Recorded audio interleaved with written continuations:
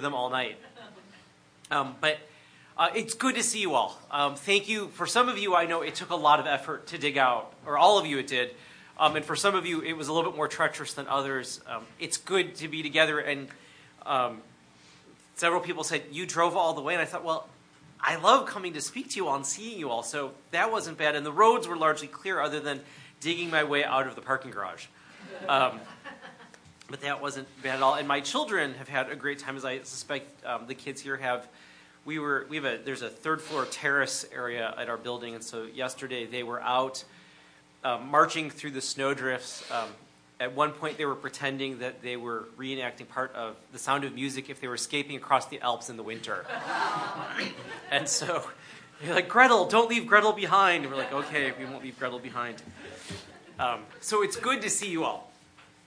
I know I'm going to provide a little of context rather than start with a story like I normally do, because I know as a church you're wrestling with the question, how do we understand women in ministry leadership, right? And how are we doing that? And so Dick asked me, could you help us look at a specific passage, not about that question, because you're wrestling with that as a congregation, but to look at Acts 15, the passage we read, because it's one of the first times that you see the early church wrestling with what they believe.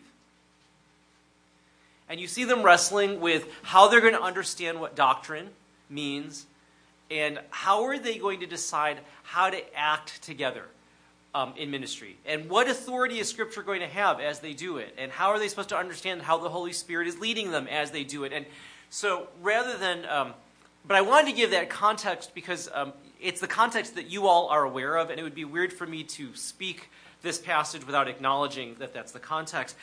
Part of what I want to observe, though, is that this always happens to the church, right? And I love the fact that Acts is so clear-minded about the early church's successes and its failures, right? About its great triumphs in proclaiming the word and the weakness of the early disciples in their fear, or Ananias and Sapphira. I'm also glad that this passage is here because inevitably, as the church engages in mission and lives out its life in the context that God has brought us into, it's going to have to wrestle with what do we believe? And how do we remain faithful to the gospel as well as responsive to the context that we're in and do so in a way which honors the Lord? And so this passage is here, I think, to guide us in that. So let me pray, and then we'll begin.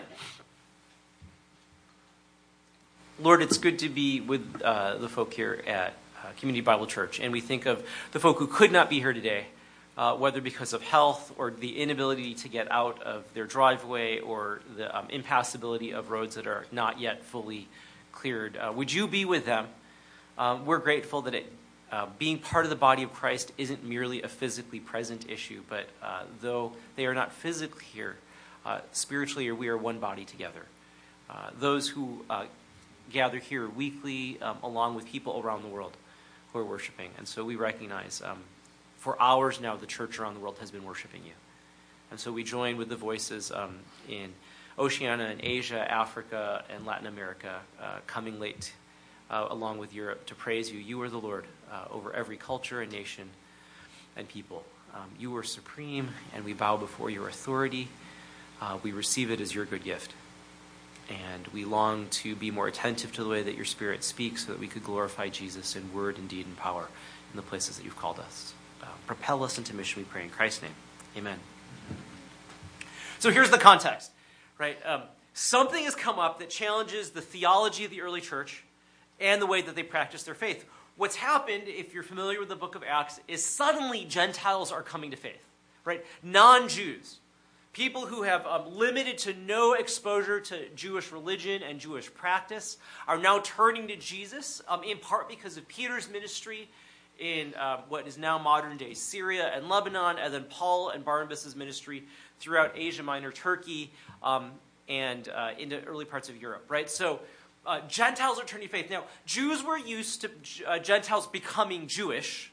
They could become God-fearers, or they could firmly convert, right? And they'd be circumcised, they'd be immersed, and then they would be treated as Jews. But this new thing was happening where people who had no desire to become a follower of Judaism were becoming Christians. And as far as Paul's ministry was being conducted, and possibly Peter's ministry as well, nobody was being asked to become a Jew first. They remained Gentiles. They were uncircumcised. They weren't necessarily eating kosher, so they weren't observing the dietary laws, where if any of you know an Orthodox Jew, your dietary laws shape a lot of the way that you're going to interact with the people around you. It determines who you can eat with and what you're going to eat and where you're going to buy. It shapes the ways that you engage in the marketplace and the ways that you live. And all of a sudden, as Paul and Barnabas are coming through Asia Minor and coming back to Jerusalem, controversy breaks out. And you can see in the passage that we had read, Christians who were zealous for the law, who were Pharisees by tradition, but who had become followers of Jesus, as they're hearing Paul and Barnabas describe, look at the amazing thing God is doing, say, you are not being faithful to our scriptures. The Old Testament is clear what it takes to become a good follower of God. And you have done none of these things. If these people are to become followers of the God revealed in our scriptures, which at that point is the Old Testament, they should become circumcised. They should follow our dietary restrictions. All of the law should apply to them. Now, from this side of history, of course, it seems, well, that's an odd request. But imagine yourself at that time where the only scripture you have, right, is the Old Testament, where everything about those scriptures tells you how important it is that if you're going to be a follower of God, you as a male should be circumcised. You should be keeping kosher. You should be observing the Sabbath. In my quiet times right now, I'm reading through Nehemiah in one of the books that I'm reading it. And Nehemiah, the last half of the book is Nehemiah yelling at and shouting at the people, why are you not observing what the Old Testament laws require us to do? God sent us into exile once before. Do you not think he would do it again? Right? So from the very earliest books of Moses all the way to the post-exilic literature, God hammers home the point, you must be a faithful Jew to love me and observe me. So the Pharisees who had become Christians are arguing from the scriptures, look, nothing has changed. We should continue to do this. What's at stake in this conversation? Well, this is an incredibly high-stakes conversation for the early church, isn't it? At one level, the legitimacy of Paul's ministry among the Gentiles is now at stake. Because if he's been wrong about this, they need to send people to re-evangelize all those people who'd become followers of Jesus because they were not properly evangelized or discipled. Right? Paul's entire ministry will be discredited if this isn't clarified. At stake is, what does it mean to be a Christian? Are we merely Jews who have discovered who the Messiah is, or is there more that has happened? And can this faith unite people across racial lines and across cultural lines? Or are we essentially exclusively designed to be a largely ethnic group that has non-ethnic people join it, but who otherwise completely lose their identity in that? At heart, this is a question for them about what's the authority of Scripture. So, do the laws of Moses apply or not? Is how God spoke about himself and the nature of the Jewish people still true or not? Right? The question being posed isn't as simple as circumcision, which isn't totally simple, or dietary laws, which are much more complicated. It's a fundamental issue of what does it mean to be a follower of Jesus? What does it mean that these words that we have are authoritative to us? And is this mission worthwhile, or is it actually a terrible mistake? So, thanks be to God, right? The leaders of the early church gathered together in Jerusalem to begin to wrestle with these questions. And in as we said in verse 6, right, it says, the apostles and elders met to consider this question, and after much discussion, Peter got up and addressed them. Now, what we should know, right, is what's going on for the early church is absolutely normal. For all that it's the first time that we have it described in the book of Acts, the reality is whenever Christian mission advances, whenever it begins to cross boundaries, whenever something new happens, what the church always has to do is gather together, reflect on what's happening, study the scriptures together, listen to the Holy Spirit, and decide how to move forward. Right? This is normal, particularly in mission, that you encounter things which make you review and potentially rethink how we understand our faith, and it occurs all the time. as the early church, right, began to develop, you began to see it wrestle with the context of Jewish monotheism. And they had to ask the question, so we believe that there's only one God, right? The Shema is very clear. There is one God, the Lord. He is one. We say it we say it multiple times every day. And yet this man has come who claims divinity for himself in what he does in forgiving sin, uses language about himself that only God would do, and is then resurrected from the dead. How do we understand who this person is? Because he seems to do everything that God promised that he would do when he came. But he's a man. And after he ascends to heaven, we have this experience of his presence that's so distinct and different that it's clearly the person of God and yet distinct. And so in the context of Jewish monotheism, right, they began to develop an understanding of what does it mean that we worship a triune God. Something which may have been hinted at the Old Testament, but all of a sudden becomes more and more developed as you see the New Testament goes, so that Paul is unashamed in saying, I'm a servant of God, right? And then he begins to use that same language for Jesus Christ. You see it as the early church then continues to engage in the pagan religions around them, and then have to define, well, it's not just three gods, right? It's still Jewish monotheism, and so they're having to work out, what does it mean that we worship one God in three persons? You see it as they confront Arianism and early heresy and then have to define what does it mean about the incarnation? What is the nature of the body of Jesus and the calcium, right? So that perpetually through the early years of the church, you see them wrestling and trying to define what they're doing, studying the scriptures, looking at how ministry occurs. I think you still see it happen today. So I was talking with a professor of systematic theology, and she was saying, what's fascinating to me is that the earliest wrestling of the church is around theology. What do we name about God? And she said, in the last 100 years, it's been theological anthropology. What do we believe about the nature of human beings that we're really wrestling with? These are the new questions the church has wrestled with. We spent 2,000 years working on what is God like? And then, in the 1500s around the Reformation, there was a long controversy and conversation about soteriology. What's the nature of salvation? And now we're asking, what does it mean to be human? So I think, for example, here in the United States, it's only after the civil rights movement pushed the largely white evangelical church to think about civil rights that we started talking as a church more and more about what does racial reconciliation really look like? It was not a conversation the church was having, at least here in the United States, much before the 1960s or 70s. But by the 80s and 90s, and certainly now, it's nearly unavoidable. Why? Because our understanding of what it means to be fully human has changed dramatically enough that the church is beginning to wrestle with, how does that force us to cross ethnic lines? I think part of the reason that churches are wrestling with women in ministry leadership is partially because after World War II, as more and more women began to work outside of the home, and began to take more and more leadership positions everywhere else in society, it invited the church to go, hey, do we need to rethink what we're doing? And is it really reflective of Scripture or is it not? In the church, right? You see it at every other level. Around human sexuality, what the church, after the sexual revolution, has now had to wrestle with, what do we actually think about the nature of sexual fidelity? And we're asking it in a new way, and we're asking it deeply, and churches are wrestling with it again. I think part of what happens is the church constantly does it. And so how do we do that kind of wrestling? How do we engage these questions in ways which are faithful to how God has revealed himself in Scripture? Attentive to what the Holy Spirit is doing in the church?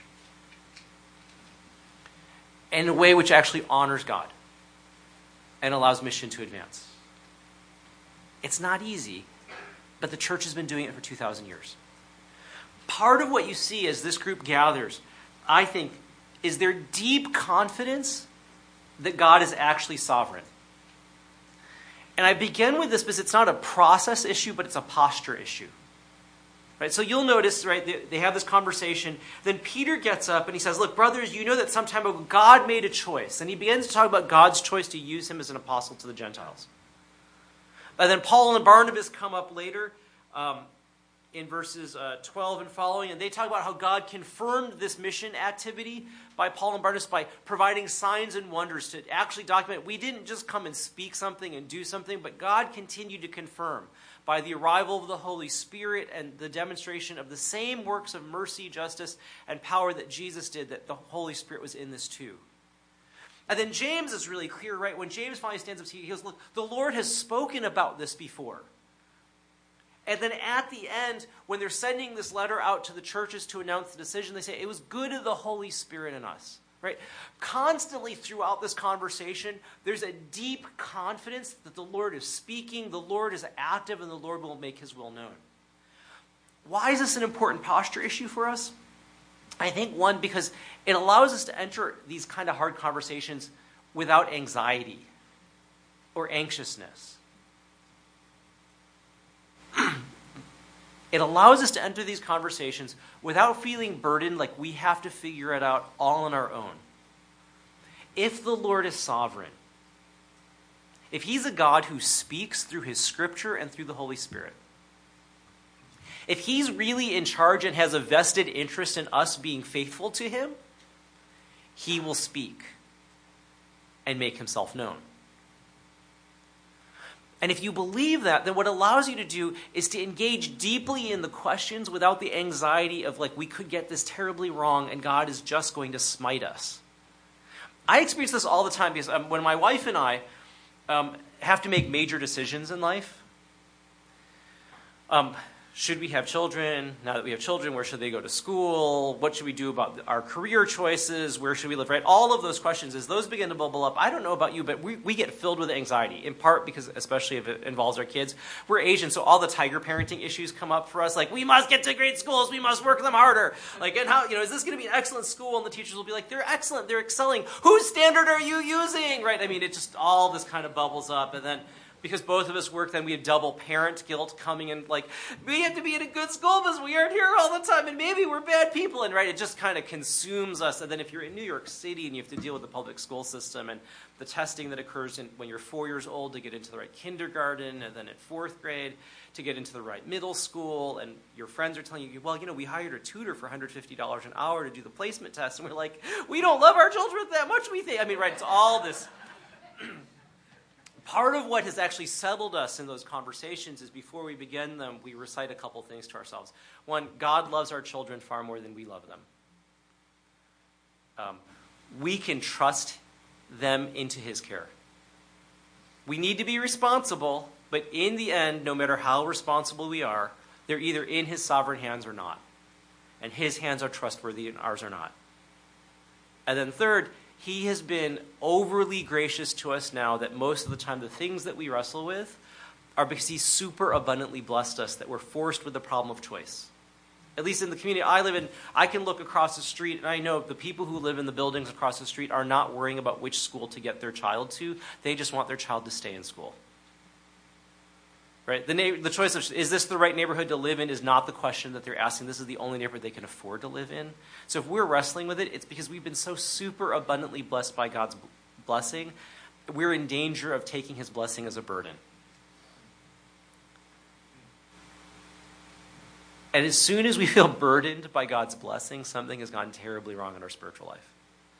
But once you kind of go, God is good, we can trust him, and he's blessed us, all of a sudden, at least I found in my life, we're able to enter the conversation not grasping, not desperate, and not overly anxious. But we're actually able to be faithful and responsible. But all of the weird emotional issues of guilt, like are we being good enough parents, and are we trying hard enough, right? And all of the anxiety drifts away. And actually then, as you all know, right, when you do those hard conversations with a spouse and you're trying to decide your future, half the time it's just trying to negotiate each other's anxieties and fears. And when you can let those go, you're freer to study and to think and to wrestle with the hard issues. And you aren't worried, like, am I going to offend somebody by asking this question? Can I trust you with this? But instead, you actually walk in open-handedly. Right? The primary posture that the early disciples walked in on was a deep confidence that God speaks and that he's sovereign. And if we walk into these kind of conversations that way, it lowers our anxiety. I think what's interesting is, obviously then, there's a robust conversation that's summed up in merely a single verse of Scripture, right? After much discussion, it doesn't even get its own verse marker. It's just the prelude to Peter standing up. But the early church wrestled with this conversation, and it was okay to wrestle with the conversation. What I love is that it wasn't just somebody raised the question, they quoted a Bible verse, and then they walked away. But they actually said, you know what, as a body, let's wrestle with this together. And so I'm sure they heard significantly from the Pharisees, who made the initial point. And they wrestled with what the Old Testament was saying. And I'm sure they heard people on the other side. Obviously, Luke has a goal for his book, which is to demonstrate the inclusion of the Gentiles in the church. So he mostly quotes those folk. But it was a robust conversation, and that's okay. And in part, I'm impressed with your congregation in the way that you, as a group, are wrestling with this conversation. It's very appropriate because part of what we believe is that the Holy Spirit speaks to the community and will speak to the community together, right? We are not a people who assume that only people with specific theological degrees or education are the only people who will speak about what Scripture says, because we actually want everybody to wrestle with the Scriptures together. A great outcome of your process beyond an actual decision will be, do you know the Scriptures better at the end of this than you did before? Have you been able to approach the Scriptures daily or weekly with an attitude, Lord, whatever you say and however you lead, if it's help me understand your Scriptures, because if I know your Scriptures invite us to this direction, I will submit to it and embrace it. Right? If that's all that is accomplished, a digging more deeply into Scripture with a posture of openness to how the Holy Spirit wants to challenge us to think harder and deeper and better about it, what an amazing gift. That alone would be a gift to you as a congregation. What's interesting, right, is they wrestle with this, and then the way Luke describes it, they're acutely sensitive to what God has actually been doing that provokes this question.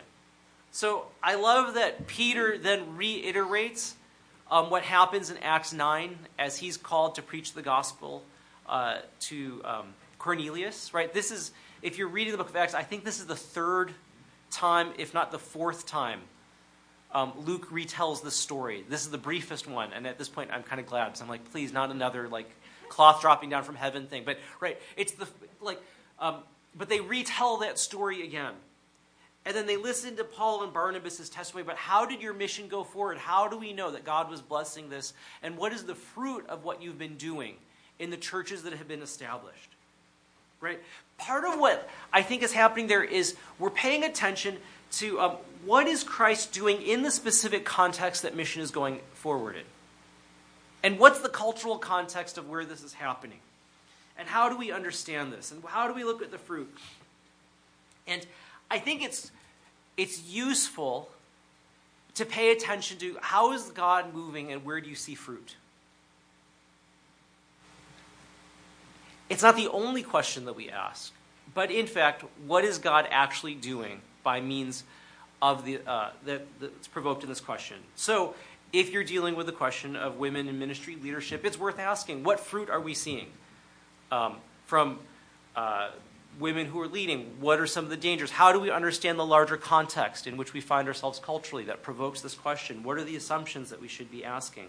I think, in fact, you see the church do that when they finally announce their decision, right? They end up saying, look, Gentiles are just going to be Christians. They're Christians because what Jesus has accomplished through his death on the cross. It's an act of grace.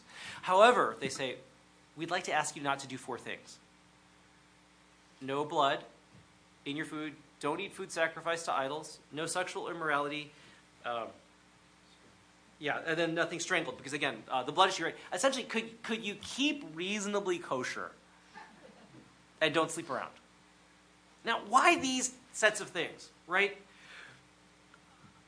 I want to suggest that they chose these restrictions largely because these were going to be the primary impediments to fellowship within the church. Because if these Gentile Christians wouldn't eat kosher, it meant the Jewish Christians weren't going to eat with them.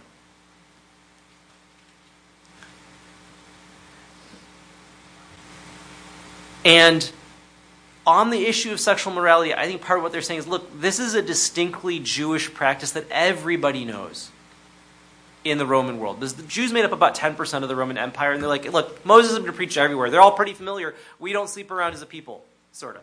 Right? So if we could do that, it will not bring discredit on our faith where we go. And so we're going to adopt these restrictions together.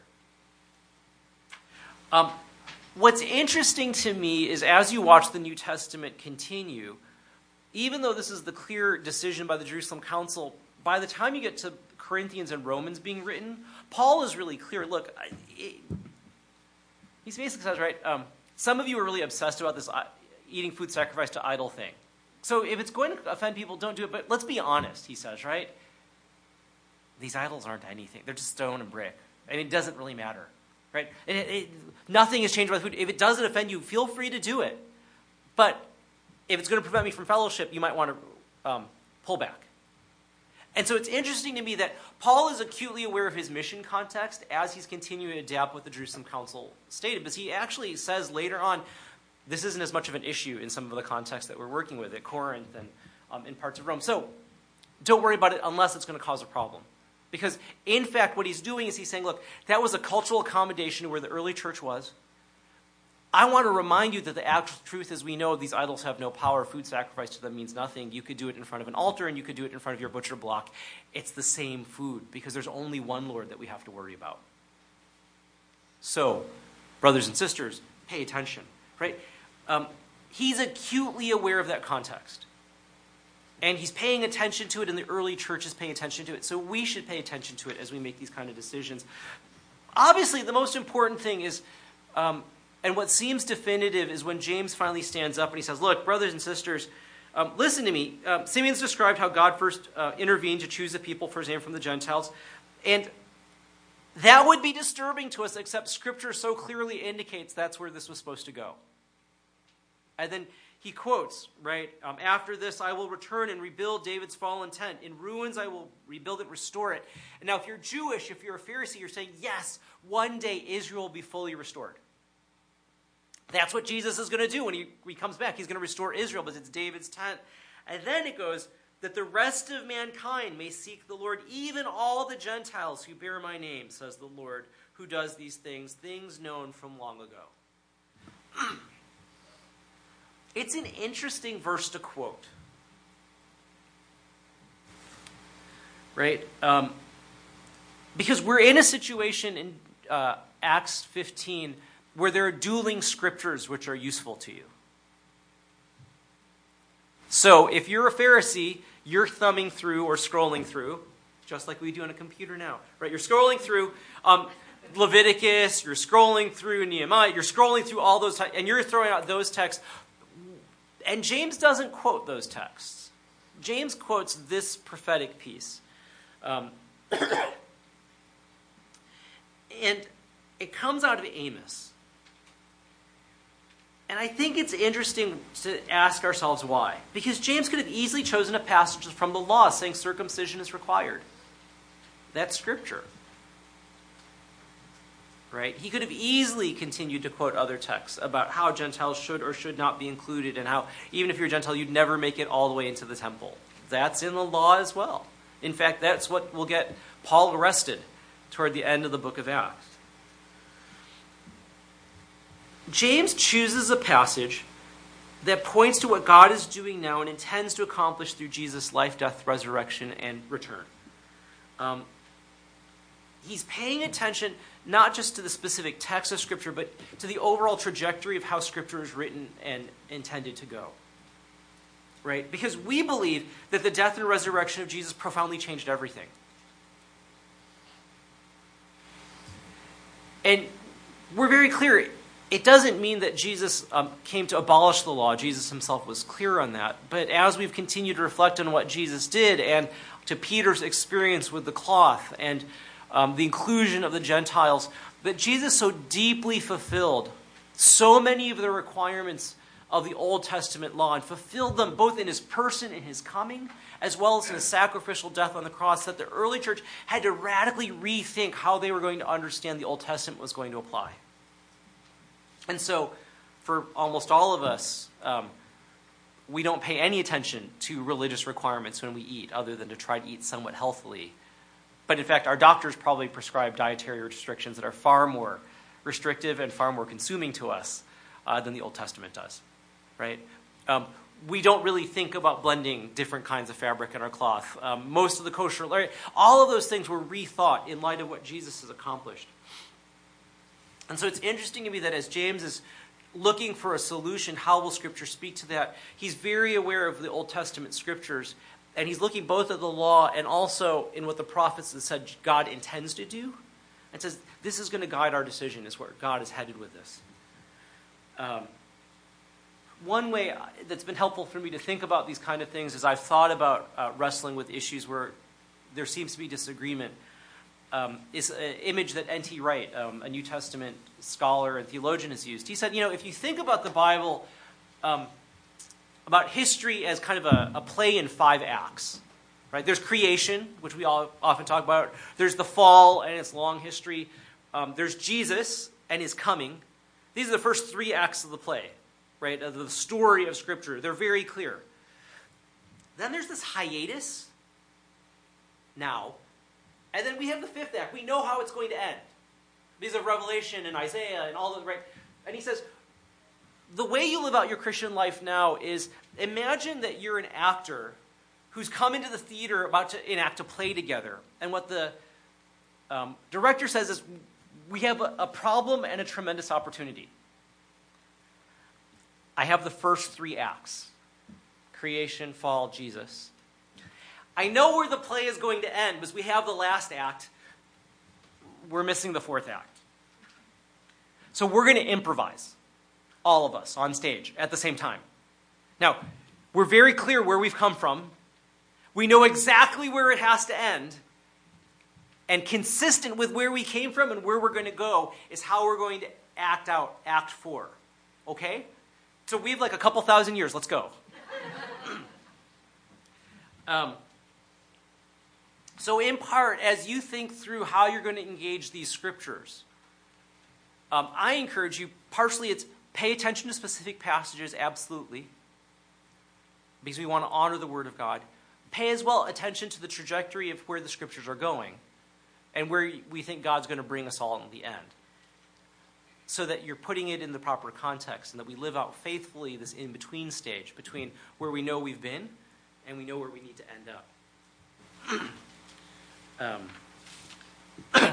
And as you do so, what I find is there are helpful ways that sort of posture helps us engage issues. So, for example, as you wrestle with the question in front of you, the 2 common things that have come up, at least in most conversations around this, have been things like, well, how is this similar or different to how the church should teach or did teach about slavery, and how the church does teach and should teach about human sexuality, right? And they all become conflated. And so if you pay attention to trajectory, as I think James was doing here, part of what you see is, if you look at slavery, it certainly was an institution of the Old Testament, though bounded by certain laws, rules, and regulations, which were better than most. If you pay attention to how the New Testament continues to deal with slavery, you do have passages like Paul, where he says, look, if you're a slave, then serve faithfully. Don't try to change your condition. Then he goes, but, if you get a chance, feel free to take it. And then you get to Philemon, where Paul goes, the slave of yours, Philemon, Onesimus, he's more than a slave now. He's actually your brother. Act appropriately, okay? He escaped from you. You could kill him. But he's now your brother in Christ. What are you going to do? I'm sending him with this letter, and I plan to come visit you. I hope to have a good report. Right? And you begin to see kind of a trajectory of how the church is beginning to shape that institution. Too slow for many people, but within the larger trajectory of Scripture, when you start getting to there's no longer slave nor free, Jew, right? Oh, where's that going, and how do we understand that? The trajectory seems to head in a direction. As you look at the trajectory around human sexuality, what you'll see is pretty consistently nothing changes. The same laws that were repeated in the Old Testament seem to be conferred in the New.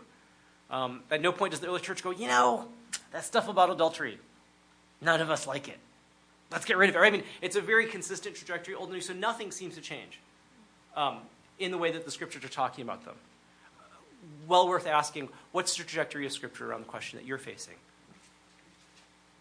Let me end with this. They've wrestled together, which is good. They've listened to how the Holy Spirit is actually at work Where is their fruit? Where is their danger? They're wrestling with the scriptures and how it's contextualized. And well, let me do two things. One of which is wrestling with the contextualization of Scripture is also helpful because it allows you to interpret the books well. Right? So I don't know if any of you, I'm sure you don't because you're nicer people than me, but those of us who've ever eavesdropped on a conversation before, you know often, sometimes the things people say are just very odd, somewhat striking, often scandalous, and what you really need is, right, I wish I knew what they were talking about, because all I have is this one half of the conversation, and it's a little one-sided, but it sounds horrible. And the context is confusing. As we engage with Scripture, it's worth noting what's the context of the books that were written in, right? Because you only get one side of written dialogue.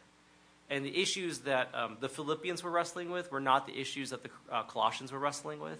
Because the image of God in Philippians tends to be this very intimate, who abandoned all glory, came on earth as a form of a servant, and then therefore be like him and stop fighting with another. And then you get in Colossians, this is the image of the invisible God who created all things and all things all together, right? He's this infinite, large, transcendent Jesus because Paul is fighting a totally different set of issues in Colossae than he was at Philippi. And so it sends you in slightly different trajectories of what he's emphasizing at each place. As an Asian American, I find this all the time.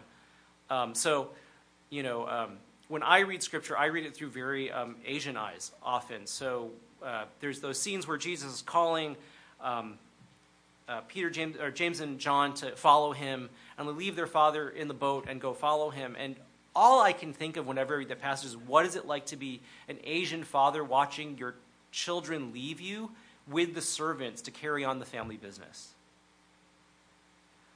And I think in a Asian and in a Jewish context, how that would have blown their minds. Because that's every Asian family's deepest fear. If you're a business owner, is to be left with the hired help because your children aren't there anymore. And it's interesting to me when I study the Scripture with my largely Western friends, none of them think much about it because that's what you do. You eventually leave your parents, you start your own thing, and so it's great individuating from your family, right? It's the go west, young man, discover your destiny. How amazing that they're making some great adult choices, and all I can think of is, whoa, they've just abandoned their family. Right? Or when Jesus looks at Mary and his brothers when they come to pick him up because they think he's crazy, and he goes, who's my mother and my brother and my sisters? And I suspect he looks at Mary through the door and he goes, it's the people who follow the will of God. And he looks at the congregation in front of him. And coming from an indirect culture, that's the biggest rebuke you could ever give your parents. You are not my parents. My real family is somebody else, right? And so the early church engages that context. Let me conclude with this. I love how they sum up their decision in the letter that they send.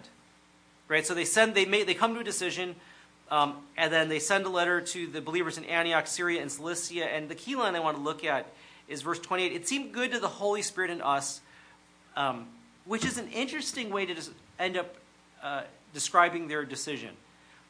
It's unclear how they made this decision. They don't talk about a vote and what percentage they need to vote by. Nor do they say, well, we achieved consensus, everybody agreed.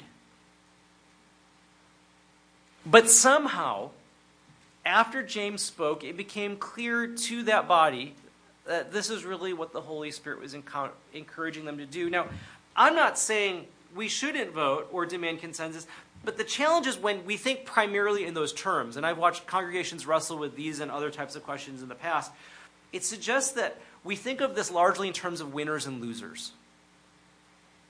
Which party won versus what party lost. And we end up talking, because once you talk about things like votes, it's inevitably a political language rather than a spiritual discernment language, which changes the posture of the conversation. my sense of you all, one of the things I love about coming here is, at least I perceive the deep love and affection you have for one another. Particularly those of you who've been here for a longer time. I've been visiting here now almost 9 years or 10 years. I know many of you have histories that go far longer. You've stuck it out with each other for a very long time and blessed one another. I think it's interesting that when this early church describes their decision, it's a deep sense of spiritual discernment and not politicking. It wasn't, we took a vote. It was clear how we should go. It seemed good to the Holy Spirit and to us. But there was a posture of we are approaching these kind of decisions, seeking for the Lord to speak, agreeing together that we will submit to it, and then choosing as a community to develop the discernment capacity to pay attention to how the Lord is going to speak to us, which will involve Scripture, it will involve conversations, it may involve a vote, right? Because that's what polity requires. But I think there's a posture, similar to the posture if we're convinced God is sovereign and speaks, that postures us to saying, we're doing this as a community to discern together, that actually allows us to enter these conversations without rancor. And after the conversation and decision are made, to be able to proceed, proceed in unity and joy together, which is actually the result that the early church had. Because when they announced the decision, we didn't read that far because it was a long passage, the people read it and were glad for its encouraging message. Right? This was life-giving by the time it was done. And so that's what I pray for you and hope for you as you all engage in these harder conversations. A deep prayerfulness. What is the Lord saying to us? How do we honor one another and bless one another so that we flourish in the Lord together? All right. How do we remain faithful to what Scripture is saying and responsive to that? How do we meet and engage the culture around us in ways which are true and faithful and relevant? And how will we do that together rather than apart? Right. The results of this are great. Coming in, there were strong feelings, disagreements, and convictions. Going out, there was a high degree of unity. The whole church agreed on this in verse 22. And in verse 25, all agreed that this was what needed to be done. And then the gospel spreads. And ministry occurs. And centuries later, most of us who I suspect are Gentiles, are fully included in the church. Maybe one last sober note. It's also telling to me that after this great show of discernment and triumph and unity, the next story that comes is Paul and Barnabas disagreeing so sharply on how ministry should go that they part company. Right? Again, the book of Acts, ruthlessly realistic, both about our triumphs and our failures. And so maybe the best thing I could do is then let me pray for you all.